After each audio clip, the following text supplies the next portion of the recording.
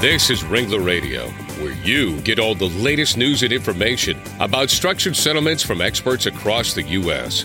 Ringler Associates, celebrating 35 years of successfully helping injured people and their families. Ringler Radio is made possible in part by the life markets that issue structured settlement annuities, including Allstate, American General, Liberty Life, MetLife, New York Life, John Hancock, and Prudential. Now join Ringler Radio host Larry Cohen.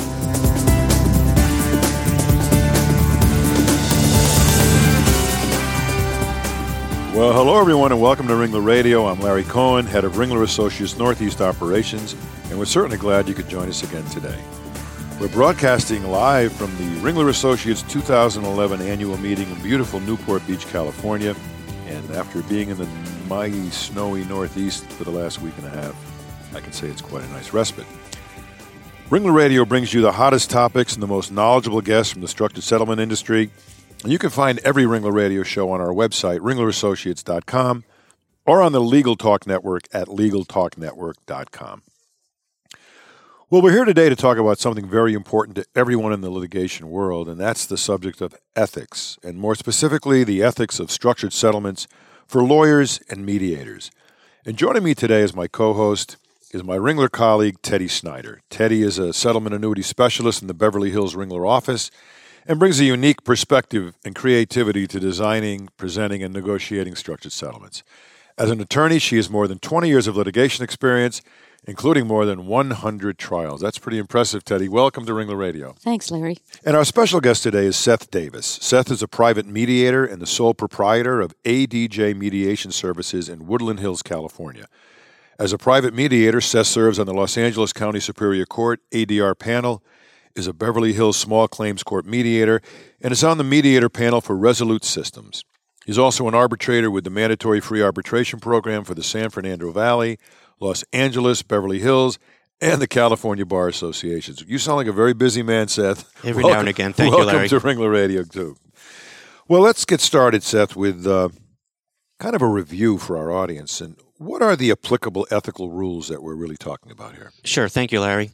The American Bar Association Model Rules of Professional Conduct, and I believe this is true in all the states as well, have two provisions which apply to this context.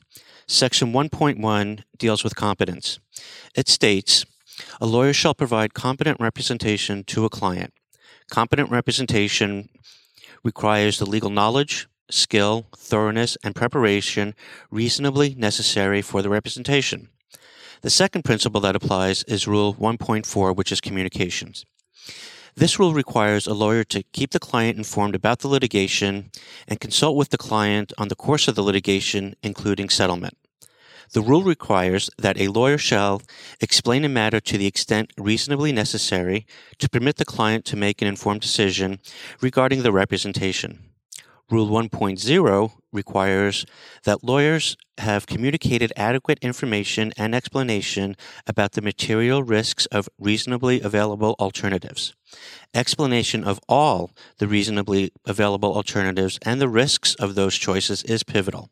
Beyond this, there are the issues of civility and honesty in communication, and of course, not to mention just being plain old polite, and of course, the golden rule. Well, the golden rule is certainly important. And I sense from this that there's a lot of logical comments you're making here about professional conduct, communication especially to the clients. And I find oftentimes that clients or claimants will tell me that their lawyers hasn't communicated an offer, for example. So these ethical rules are very important. I'm glad you spelled them out. Teddy, let's talk about how this plays out in a negotiation or mediation. When you're asked to prepare a structured settlement proposal, what information do you typically include so that the attorney can meet these requirements that Seth just talked about? Well, Larry, a typical proposal will show cash up front, which is going to be paid right away. And, sometimes I don't have all the information, but if I have it, I break that out according to what's going into the plaintiff's own pocket, what's going for attorney's fees, what's going to liens, and then the periodic payments. And that would include everything to be paid out in the future. And then there would, in most cases, probably be a column showing how much it cost to buy the structured settlement. Now, in years past, that was really an issue for a lot of people. We remember it well, when they said you can't disclose the cost and all those issues. So how do you deal with that today? Well, I think that viewpoint that maybe that disclosure triggered constructive receipt has pretty much gone by the wayside. I agree. And I think there's some psychological reasons in that claimants' eyes do literally go to the bottom line, and so you might want to communicate the cost either verbally or even if you just hand wrote the number on the printed proposal in a corner or something, you could still disclose it without having that cost column if somebody's worried that there's a psychological problem in getting people focused on how much they're going to get. But I don't really see any long-term benefit in not doing that, and I think that communicating everything requires disclosure of that information. Well, I don't think there's any question, and I think the biggest issue in that is credibility. The credibility you have when you present a proposal with a cost on it. First of all, it shows you're not hiding anything. You don't have that psychological impact. Plus, you're credible in that you're proposing and you're laying all the chips on the table. I think that's much more important and trumps any of this issue about maybe not letting or not wanting the other side to know the cost. Well, Seth, what do you do if the defense counsel wants to bring in a proposal without the cost disclosure? Larry, actually, you've touched on a couple of those issues. I think a mediation cannot be successful without a measure of trust in the mediator and between the parties. In general, I would perform any reasonable request that a party would ask. However, I would dissuade a refusal to disclose the cost of the defense of a structured settlement proposal to defense counsel. This could create a trust issue. The perception from the plaintiff's perspective is that the defense is hiding the true cost of the annuity.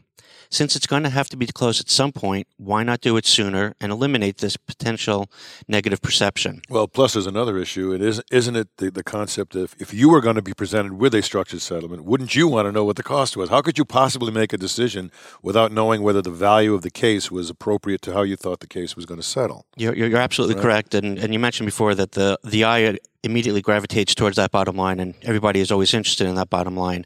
Usually when I present a structured settlement proposal to the plaintiff, and for instance, if the defense is the only one who brought a broker with them, I inform the plaintiff of this, and I indicate that there will be numerous proposals for the settlement funds. I emphasize that the broker is independent and has no interest in favoring one side or the other, and is there to make the best use of the money for the plaintiff. I inform the plaintiff that a variety of funding options are available. In fact, I encourage the structured settlement broker to be introduced to all parties early on so that the broker can listen to the needs of the plaintiff and create a financial plan to meet those specific needs. Well, let me ask you about that. When you're in the process of the mediation, sometimes I would assume the defense broker asks whether they can be taken into the other room to explain, the nuances of the structure, or maybe some of the specifics that may not be as self-evident. Do you typically try to make that happen? I would always try to make that happen. And it's usually discouraged in mediation, especially when you're dealing with sensitive personal injury cases, to have an initial joint session. Mediations tend to now begin with individual caucuses. If a mediation begins with an individual caucus, I would encourage the defense to have me immediately introduce the structured settlement broker, to the plaintiff's side and to any other parties that are at the mediation. You raise another good point. We've done these mediations, Teddy, you and I, for years and years, and a lot of times there were these joint sessions where there were some contentious comments across the table and things got off on the wrong foot by defense and plaintiff. And now I agree. I think you're seeing the trend go away, but the problem with that is that where we would normally be introduced in that formal joint session, oftentimes we don't even see the other side for a period of time. And if you're saying that you want to make sure that someone like the structure broker gets introduced to that side, that's a plus. That's a good thing. Yes, it is, and I will bring them in as soon as I possibly can. Usually in the first or second meeting with the plaintiff. Great. Now, Teddy, what about when you propose and set a proposal into the other side? Do you disclose the identity of the life company and its rating and the overall rate of return? What about those issues? They're a little different than just the cost itself. Right, and sometimes we get questions about those, and if we get any questions, I'm happy to disclose those things quite promptly. Right. And absolutely, again, it's going to have to be disclosed at some point, so why not do it sooner than later and wait around to the 11th hour? Exactly. It's the old issue. We talked about it before. No one wants to hide the ball or be accused of having hidden the ball.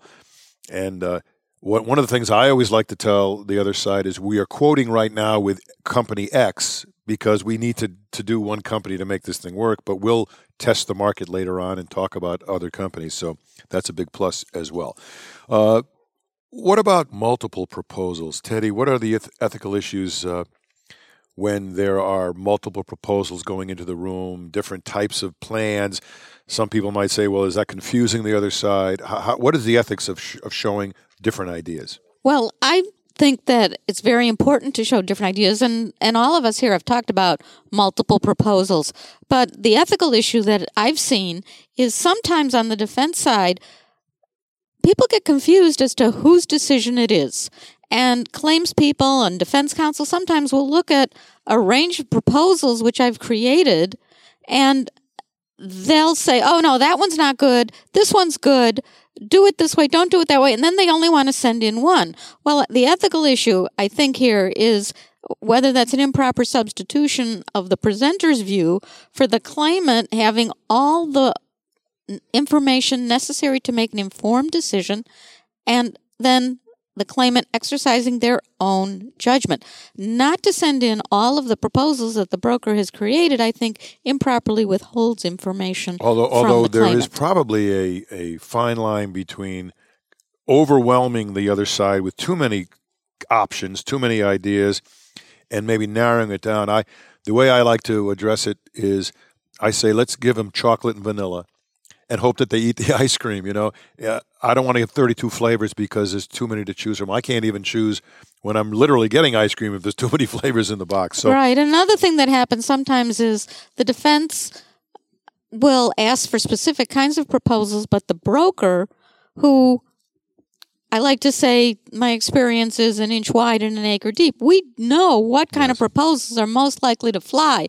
And it is important that that proposal goes in because it is the one, based on our experience, that is most likely to satisfy the needs of the claimant. Well, Seth, how do you deal with that? And what Teddy's bringing up is an interesting ethical, I think, question, and that is the defense attorney or the defense claimant, a claim person, might have their own ideas about what should go in, and yet we have, let's say, the expertise based on the situation to maybe want to do a different way. Obviously, we typically do what our client wants us to do, but isn't there an ethical consideration on our part to raise that issue with them and say, you might want it that way, but that's not the most efficient or best way to propose it? There's an ethical consideration for that, but there's also a real-life approach to it. The real benefit, in my experience with multiple proposals at a mediation, is to get everyone's creativity flowing. Seeing different ways that the payout can be scheduled gets people thinking about what the plaintiff's real needs are and how to structure the settlement dollars to meet those specific needs. One structure does not fit all. No, not at all. You're right. The real benefit of having the broker there is the opportunity to respond to the individual's needs and their spontaneous statements and to create a personalized plan.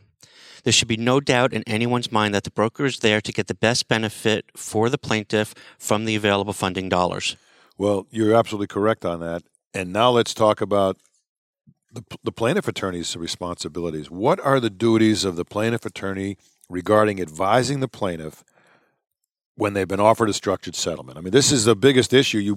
We oftentimes hear, Seth, that we'll give the mediator a proposal, they'll go in the other room, and we hear later that they never even showed it to the plaintiff attorney never showed it to the client. So how do you deal with all that? What are the responsibilities? On your last statement, that's why it's good to have the broker with you. Yes. So your broker can be your own witness. Sure. But there are several areas where I think that the plaintiff attorney needs to educate themselves more on.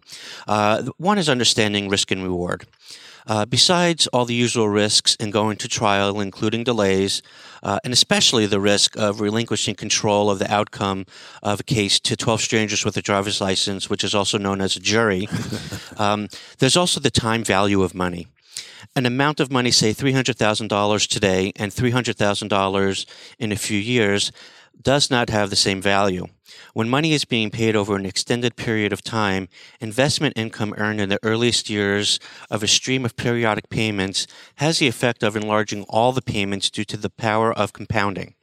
A settlement now could result in much more money to the claimant than a larger verdict later in the future. And I have to say, gentlemen, I've had this experience in a number of cases, and typically it involves minors because the statute of limitations can be like 15 years or even more away. And so nobody seems to see any rush. So I had one, it was an eye-out case for a minor, and the policy in that case of $350,000 was offered.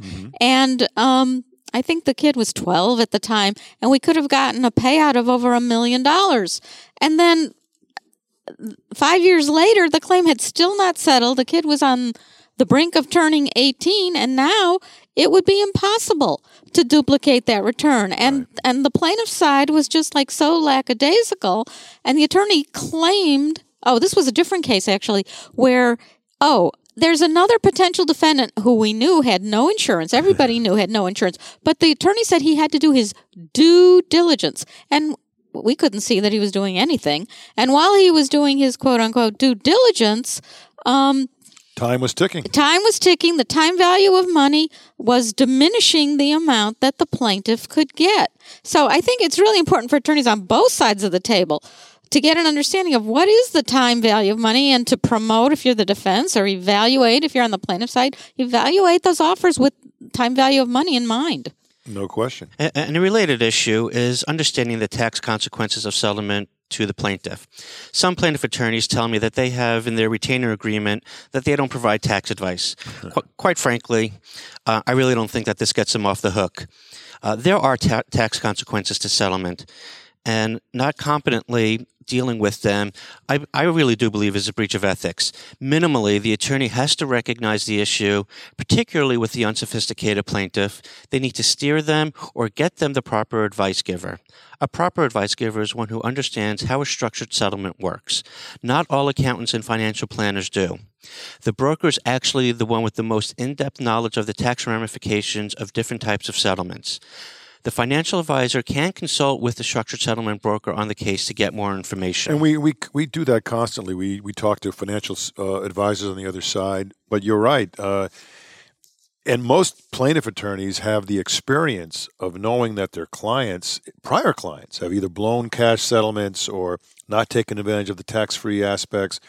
And you would think that they would learn to be able to apply those life lessons to their future clients. And I think that's a good point. They always have to be aware of the tax consequences. What about the whole area of public benefits? Right. Now, you bring up a very interesting point, especially nowadays with our population getting older. The other issue is public benefits. Public benefits that the plaintiff may be receiving. This could include supplemental security income, Medicaid, Medi-Cal, and Medicare, and even such benefits as 8A housing. There is a well-known Texas legal malpractice case, in Re Cristina Grillo, where it was alleged that the plaintiff's attorney had not conveyed the structured settlement offer to his client, Ms. Grillo. The plaintiff took all the cash and consequently lost Medicaid benefits, which was of much greater value to her than the actual cash settlement. In that case, believe it or not, there was a 7-figure settlement of that legal malpractice action. There are many ways to use a structured settlement, sometimes combined with a trust to preserve the plaintiff's ongoing access to public benefits. Like the special needs trust. Exactly. Right. Mm-hmm.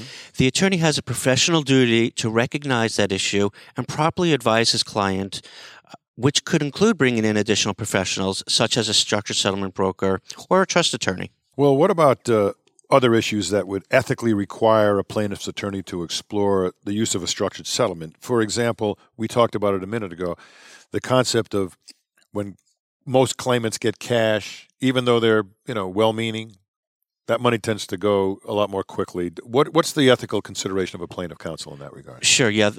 Typically, when somebody does receive a large chunk of money, they will spend it rather quickly.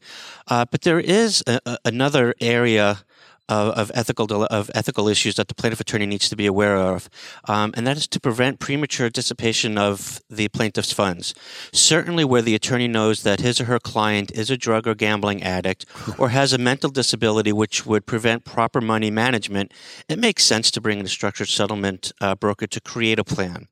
Even when there isn't such an extreme situation, ethical practice should include a knowledgeable explanation to the client of the structured settlement option. So what we're really talking about here is that ethical duty of competence, of really understanding everything, and of communication to being able to knowledgeably communicated. And I would certainly encourage the attorneys in our audience to look at those sections of their state ethics codes and look at some of the comments in the cases. In fact, you don't need the extreme situation like Seth was talking about to appreciate the value the structured settlement brings to the claimant. Most people really underestimate the rates of return, and that's due to the power of compounding. So the attorney advising the claimant would really be best advised to consult the structured settlement broker to create proposals for the plaintiff's review. And remember, there is absolutely no fee to anyone for that service. There's no obligation to go forward with it. So it's like a win-win. There's no way the plaintiff's attorney would lose out by bringing in this expertise. No question about that. And you're right about people underestimate the rate of return. They don't quite sense the value that they're getting. And a lot of it has to do with skepticism, but also a lot of it has to do with maybe they're getting fed advice from the brother-in-law who's the stockbroker. So there are other aspects here that are impacting decision-making. And you as the mediator, Seth, I'm sure, knowing all that, how often do you actually sit and counsel the claimant in the other room when they say to you, for example, my brother-in-law is a stockbroker and he's got other ideas for the money? Are you advocating that they at least explore more closely the structure? As far as counseling the claimant in the other room, a mediator's job is not so much to counsel them, but to bring to their attention all the possible options and ramifications of a particular offer that is on the table. And I think it's important to bring in written offers to the plaintiff in their caucus room. Obviously, in order for the plaintiff attorney to make or to explain all the terms and conditions of a structured offer, they need to go over the written plan with the client in detail. Yep. I make sure that the plaintiff sees the plan and also that the written offer stays with the plaintiff to review and compare with subsequent offers as the mediation continues. Sometimes I'll bring in the broker to explain the plan to the plaintiff and to counsel and to answer any questions that they may have. And again, I continue to go back to the broker because I do believe in some of the larger exposure cases, especially where there are periodic payments involved, that the structured settlement broker is the expert, and you should go to that expert during the course of the mediation. Well, that's good to hear because there are a lot of lawyers that do and mediators that do take into consideration the fact that we've done so many of these that we have something to add that's somewhat even-handed in our approach to try to help educate those people. So let's take a quick break right now, and we'll be right back with more on the ethics of structured settlements with our guests Teddy Snyder and Seth Davis.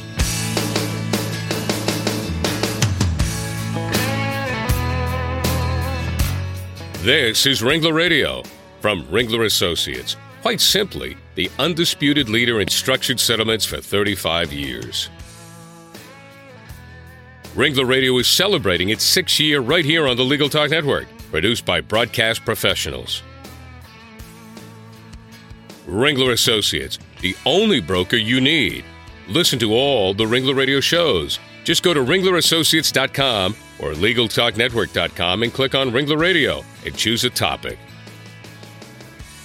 Since 1975, Ringler Associates has provided the finest structured settlement services to all parties involved in the settling of physical injury claims.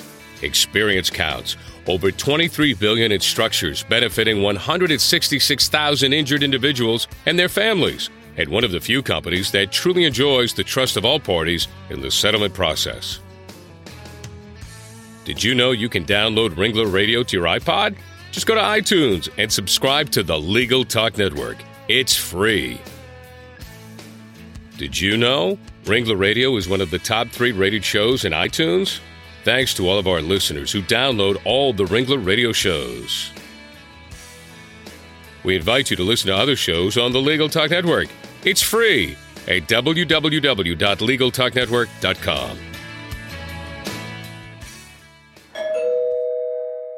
Someone's at the door. Don't answer it. Why not? I'm listening to Legal Talk Network podcasts to get my CLE credit in West Legal Ed Center. Oh, I need to do that too. Where do I find them? It's easy. Just go to LegalTalkNetwork.com and pick a program for CLE, click on it, and start listening.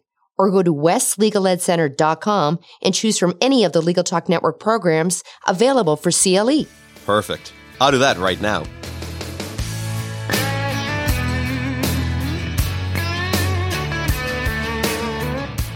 Welcome back to Ringler Radio. I'm your host, Larry Cohen. Glad you could join us.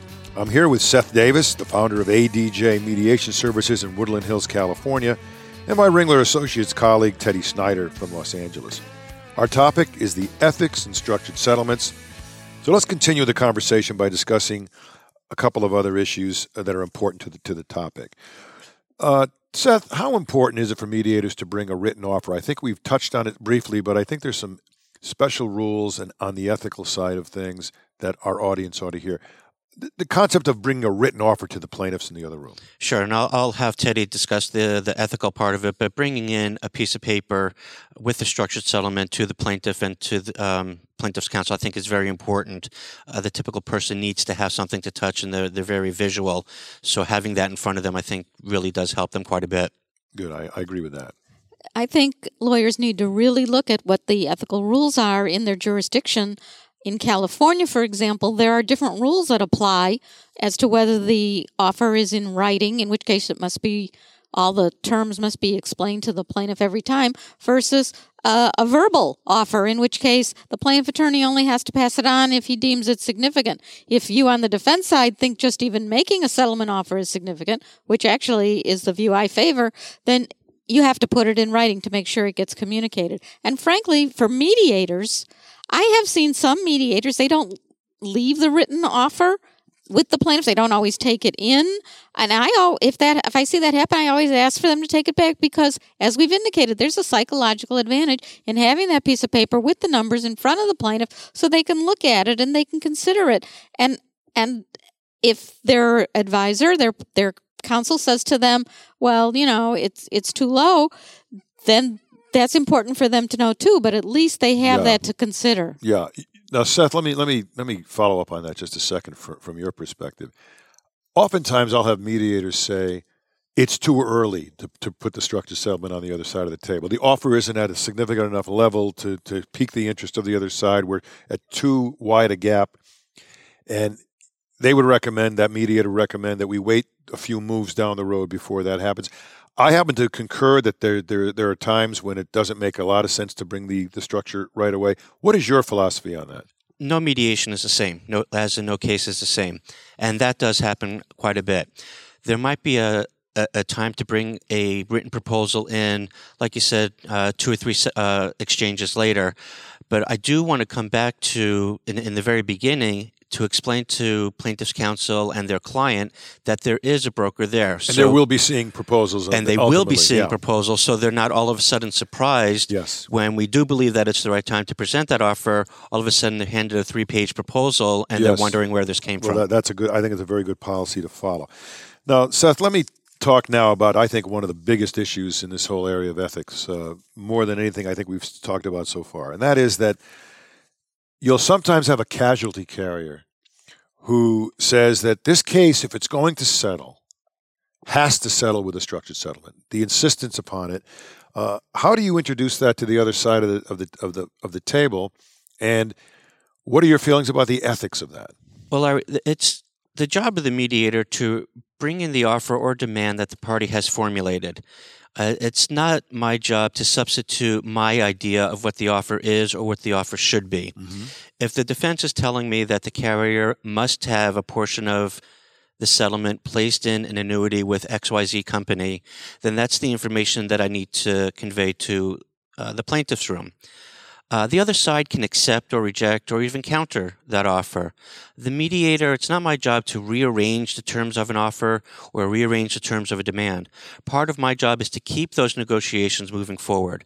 So long as there's money being offered back and forth in any format and from any carrier, the negotiations will continue until the parties reach a resolution.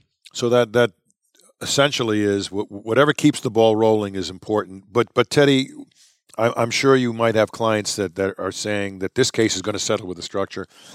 From your ethical perspective, from the perspective of ethics in the process, do you have a problem with that, or is that you see part of the negotiation process and perfectly permissible? Well, I have to agree with Seth.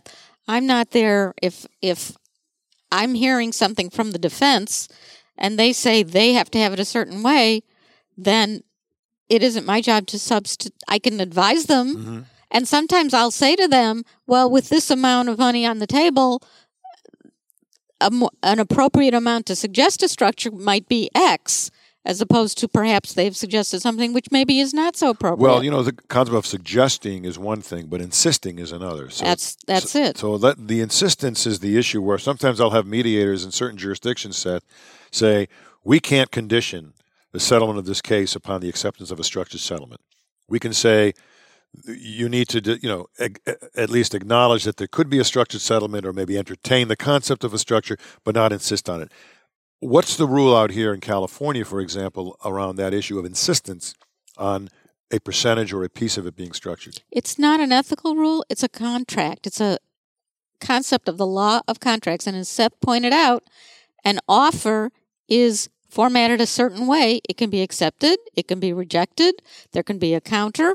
But what I think is very important for any mediators who are listening is that an offer has certain terms, and it is not up to the mediator, for example, to say, oh, yeah, but they would pay that in cash, because I've been in mediations like that, and in fact, that's not the offer, and they wouldn't pay it in cash. Yeah, I hear you. That's important, and you're right. There are some mediators that want to convert whatever is being said to make the thing a little easier on their behalf. So the ethical perspective of the mediator is that they should not substitute their idea of what the offer is for what has actually been offered. Well said.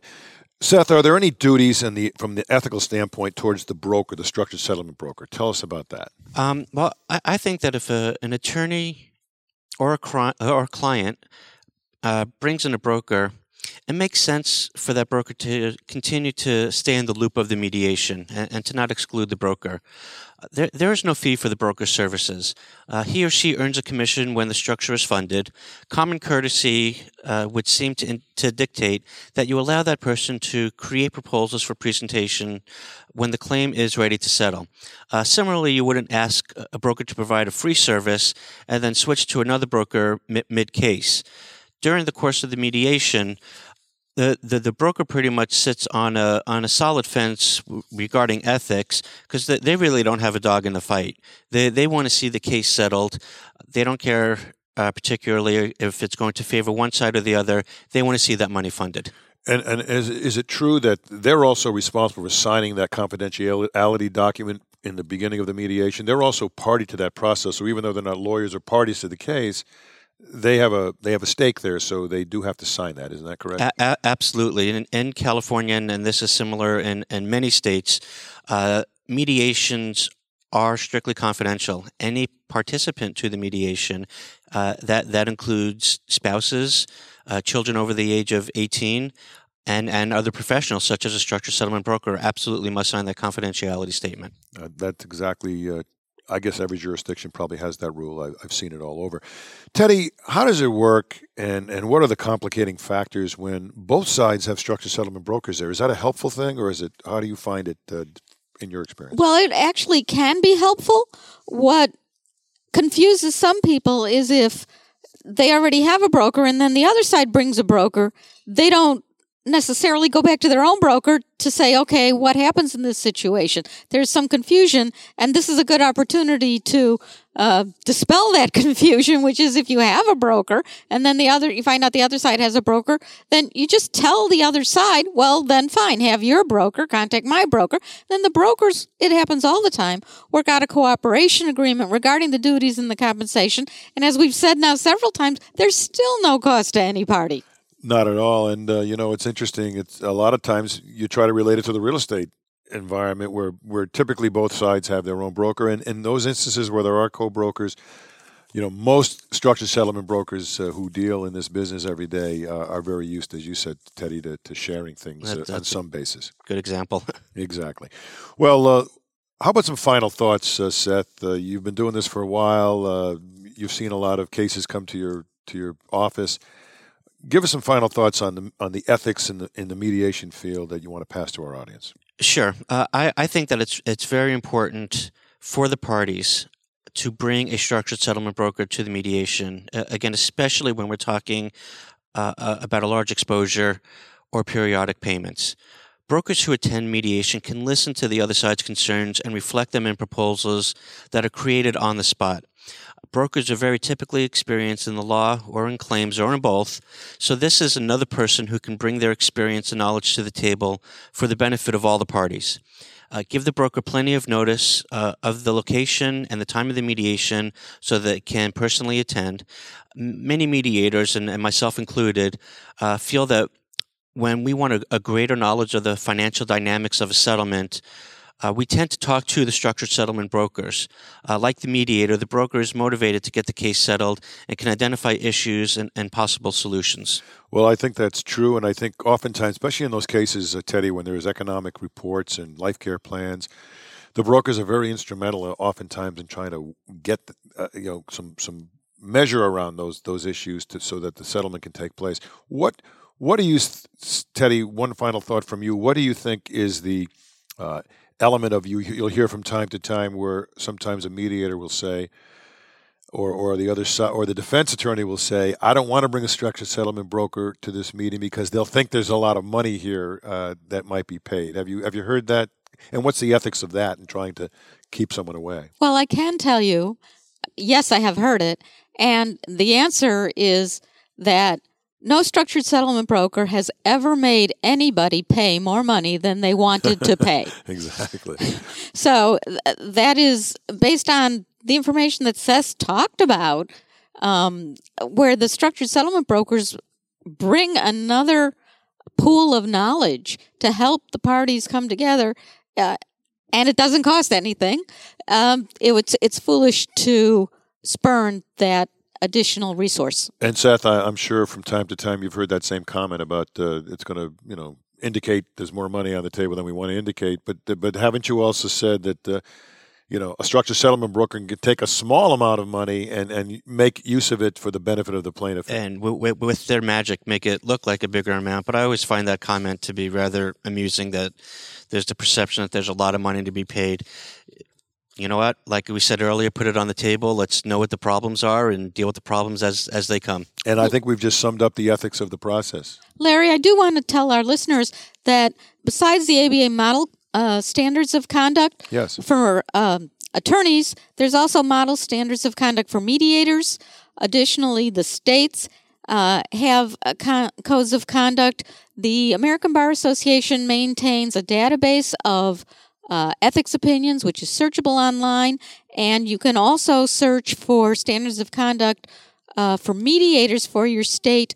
The Boise State University Department of Public Policy and Administration maintains a website with a database of all of such codes of conduct. Well, that's good information, and our audience, I'm sure, will make use of it.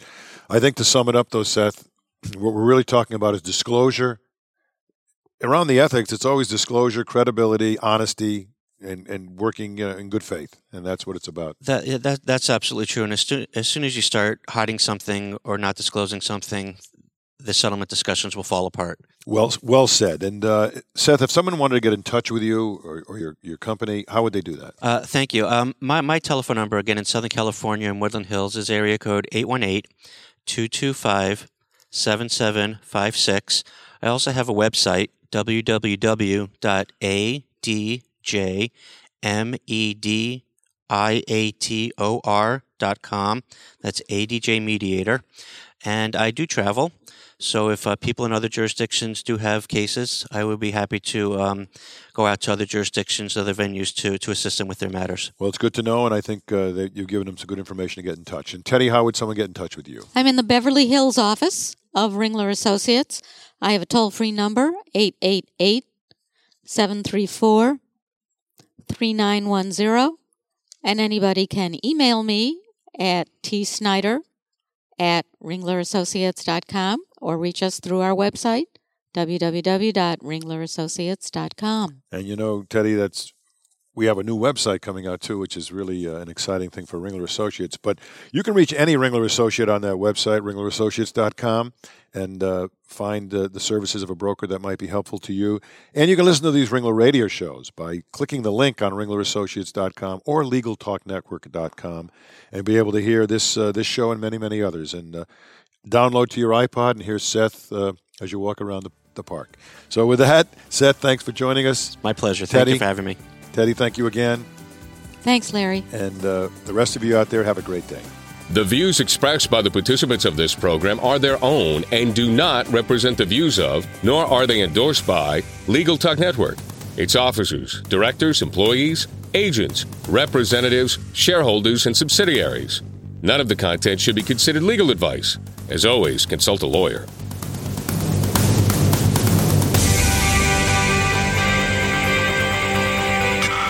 Thanks for listening to Ringler Radio. In its 6th year on Legal Talk Network with over 500,000 listeners. Ringler Associates, where experience counts. Since 1975, Ringler Associates has provided the finest structured settlement services to all parties involved in physical injury claims. Ringler Radio is made possible in part by the life markets that issue structured settlement annuities, including Allstate, American General, Liberty Life, MetLife, New York Life, John Hancock, and Prudential.